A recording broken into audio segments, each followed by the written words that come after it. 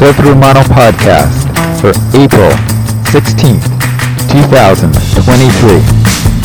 This world's problems.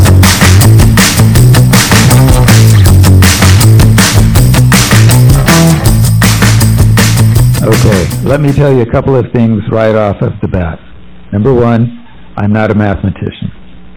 Number two, I don't like making conjectures too far afield from what I do professionally.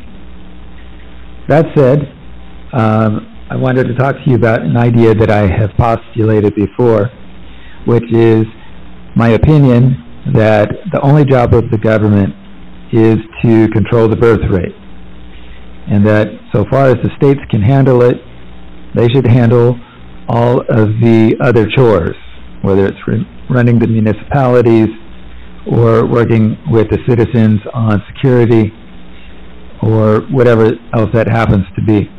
But the principal job of international governments and their federal level governments, in my opinion, so long as it can be done fairly, equitably, and openly using formula that anyone can authenticate with their own two eyes, their only job, as far as I'm concerned, is to control the birth rate.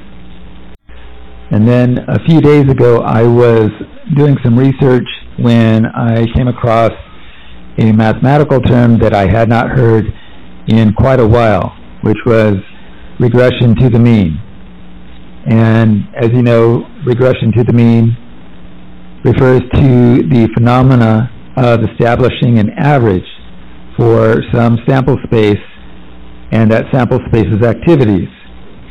And that whenever you have a deviation or a high amplitude away from the mean or away from the average, then for some people, and in some instances, you might bet that there's going to be a regression to the mean or back to what the norms are.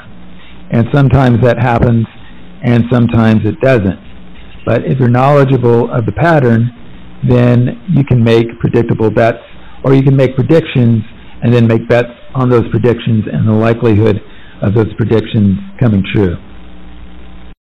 And I was thinking about our current population of 7 billion people, a daily birth rate that is now 440,000 people per day, with a death rate of about 375,000 people per day worldwide.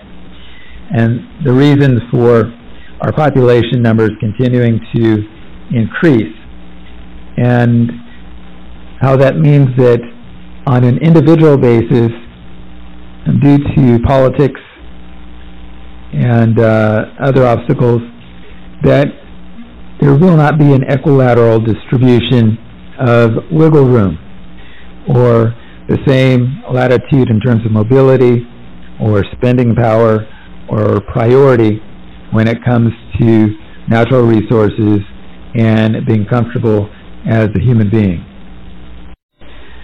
And I was also thinking about the wiggle room that is created and has to be accommodated for by way of crime, not just how much latitude we need or want when we go on summer vacation.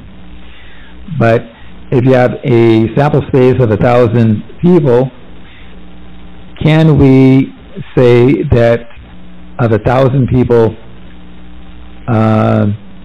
90 of them are intentionally corrupt behaviorally, and another 90 are going to fade in and out of a corrupt state of personage to engage in behaviors that are illegal, for a sum total of 180 people?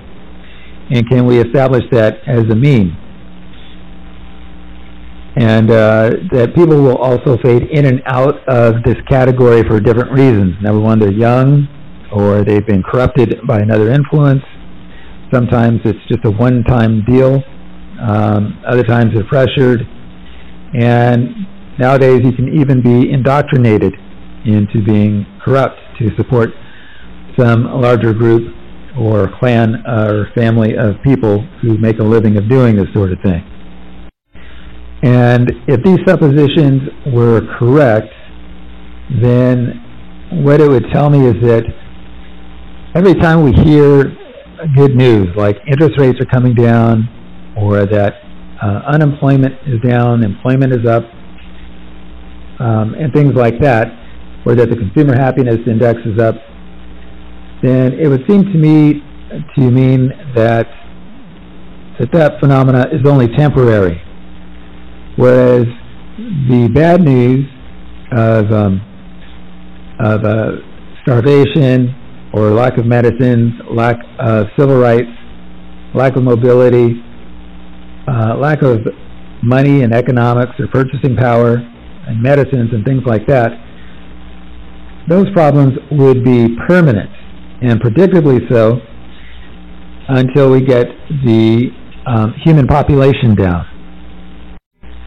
So, in other words, to maintain population numbers where they are now, if they just hold steady at about 6 to 7 billion people, or about 7 billion people, then to maintain 7 billion people is to maintain our world's problem. And that all good news is only temporary news. So that was an idea from my notebook. I'm not an economist, so feel free to critique that idea and tell me what you think. I know that may be an oversimplification of things, but it's just a framework I decided to take a look at, or take a look at some macro scale activities by way of, and see if there's any insight there. I am hard at work at Traffic Me Part 2, and it's going well, but I have afforded myself, or not afforded, should not have afforded myself, the ability to look at whatever happens to interest me and to pursue that. So I finished writing it a while ago, and the majority of it, if not all of it, is just the making of graphics to illustrate what I am talking about on screen.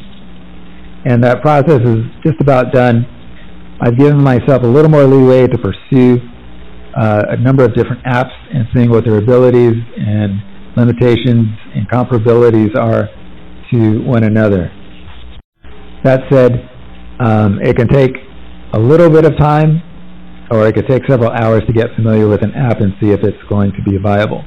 However, we are getting closer, and we're almost done, and I've stopped myself from saying when we're going to be done, because as soon as I think I'm on the cusp of having it wrapped up, then something else comes up and it gets delayed. But we're almost there. So I wanted to thank you guys for stopping by and checking out this podcast. As always, if you want to give me a hand here at Soved Romano, you can do so by going to the homepage online, which is sovrumano.com. And there you will find instructions on how to make a donation via PayPal. There's merchandise for sale. There's cool t-shirts there. I don't know, if you wanted something designed by Christ, then they're offered there. And if you need to contact me, my contact information is there. My phone number is there, 213-224-5710. If you never thought you would have Christ's personal telephone number that rings in his pocket, you now have it. So you can try to reach me there. There's a newsletter subscriber list there at the website and so forth. So feel free to stop by and check it out. And again, the only owner of the agency of Soved Romano is Soved Romano himself. Irrespective of what you may hear from a lot of degenerates around Los Angeles, there is no other owner of the company. Christ founded the company, he maintains it, he pays for it each month, he holds the receipts for it, and it is not the possession of the U.S. Army. I cannot be employed by the U.S. Army. I am in a category of person that is protected by the Geneva Conventions. I cannot be a target of warfare. So if you guys are in dispute with each other over something, I'm not someone that you can target for that. My property is also supposed to be protected and not supposed to be encumbered by the state nor by the police. There isn't any reason why it would be. And if it was, it would certainly have to be a disclosure to me. No disclosures, and theft of the data is simply theft of the data and domestic terrorism by the police. And I have urged Joe Biden to declare a national emergency several times. And the reasons for that, I've gone over online several times. The FBI is publishing genocide paraphernalia at Americans. I proved that an increase in police will cause an increase in crime after studying their numbers. And of course, you've got Christ himself being physically and sexually abused while contained in homelessness in Los Angeles, California. We've got hundreds of billions of people who've prayed for a miracle to happen that cannot happen, that did end up happening anyway. And you just told me that a bunch of blue-collar workers in Los Angeles are getting their kicks by knowingly molesting Christ before the eyes of hundreds of billions of people, like they don't give a rat's ass about it. And I'm telling you that the United States is over. And I've been telling you that the United States is over for about 2 years now. I put it on a graphic that promotes a podcast called Sabotage Capitalism, and I think that podcast is about 2 years old. That's when I called the USA a DBA, or doing business as USA. But the USA as we know it is already defunct, or as we knew of it as defined by its Constitution, it's already over. So it's a casino now, where the house is guaranteed to make money from the visitors to the casino, and you can stay here and feel fine, but something in the back of your mind is telling you that you've lost money somewhere, somehow, but you just don't know where, when, or how that it happened. And that's exactly how the United States works. All right, you guys, I'm going to wrap it up here. If you have any questions, feel free to contact me. As soon as I'm done with Traffic Me, I will be working in law, probably on a full-time basis, in pursuit of the people who have been torturing me and blocking communications to me from around the world, and blocking business and all of these civil liberties, and then of course the issue of domestic terrorism by the police, and by extension who the police hire to help them with the trafficking of people here in the United States, including their very own citizens. And the information that I've just given you when I itemized reasons that I urged Joe Biden to declare national emergency, those things are my own work. That's not me copying somebody else's newspaper or someone else's podcast or someone else's writing. That's my own work at my own intelligence agency. And I have made the front page of the paper no less than 6 or 7 times working by myself over the last 4 years. Compare that to another agency like Bellingcat, who I respect, but they've also got, I don't know, they've got a couple hundred people at least, I'm thinking, that do their intelligence work. But I'm a fan of Bellingcat. I like what they do, but I'm a one-man show, and I'm a one-man show with people pulling on me constantly, interrupting me constantly, messing with the electronics constantly, and so forth.